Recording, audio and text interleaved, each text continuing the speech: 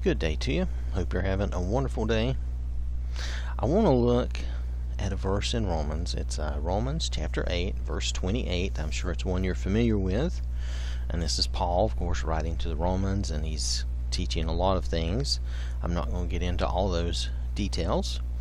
But this is Romans chapter 8, verse 28. If we read that, "And we know that for those who love God, all things work together for good, for those who are called according to his purpose." Now, all things, and this can be worded slightly different, but the meaning is the same depending on the translation you look at. And we know that for those who love God, all things work together for good, or God works all things together for their good. The idea is still the same, though the wording may be slightly different. Pardon me, sorry. Anyway, this can be sometimes, this is a hopeful, this is a positive message that in our lives, what we go through, what we experience, that God works everything to our good. You know, we say sometimes that one door closes, another opens, and we say that, maybe a door closes but a window opens. You just got to get through that window. But it's a message of hope that God works everything to our good, even sometimes the bad things, and that can be a hard pill to swallow. This sometimes, while this is definitely a message of hope and it's a good thing, pardon me again, sometimes it can be a hard thing to hear and to understand and learn, especially when you're going through a bad circumstance. We know, like, the big example is Job suffered a lot of things, but let's just say we're going through our own suffering, we're going through our own hard times. Sometimes it's hard. This is a hard thing to swallow. It's like, well, why do I need to go through this? How is this working to my benefit? And I understand that. I do. Totally from a human standpoint, I get it. It can be very difficult to believe that and understand that. But always when I come out the other side of things, I start seeing the blessings and the benefits, and I start seeing what I learned going through whatever it was I went through. And it can be hard, like I say. It can be a hard thing to understand, but part of what we're here for is to learn, and to learn more about God, and to learn how to be more like God. And a lot of the things we go through, that is teaching us to be more like our Savior Jesus, and it's kind of helping us. It's helping teach us what we need to know, and how we need to act, and how we need to be, and how we need to persevere and be persistent and be consistent. I don't know about you, I have troubles with these things. All these things that I talk about, I have trouble with these things, and I speak about them because I hope they help others. But I have trouble with these same things. I'm a normal person like anybody else. So this is a great blessing, though, too. This is really a fantastic blessing, that all things, okay, we know that for those who love God, all things work together for good.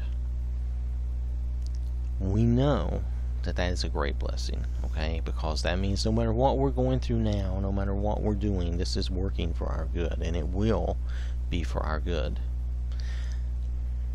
And I'm going to say this, and this is going to sound awful in a way, but it's also true in a way. Well, it is true. It's not true in a way. It really is true. When we're dying, when we're on our deathbed and we die, we're going to heaven. So even that, okay, which we think of as a final thing and as a bad thing, and it's really not a final thing, because we're going on to heaven. We're going to be with God and Jesus. So that works to our good too. That's, and that's spoken of. Paul speaks that somewhere, saying that, he would be, he doesn't say it exactly this way, but basically he says he would be, better off dead. And I can't remember that, but anyway, as long as he remains, he's still going to follow the Lord and do what he should do. But he's saying it's better for him if he does die, and he would move on and be be in heaven. So, and that is similar, but this is a great blessing to us, but I know it can also be a hard thing to hear and think about when you're going through the hard times of life and the trials. But just remember that this is true, and that we know that for those who love God, all things work together for their good, or God works in all things for the good of those who love God. We know that that's the way it works. Okay, so it's a great blessing. It may be a little hard to take at times. Like I say, some of the Bible's teachings can be difficult to hear when you're going through hard times and things are rough.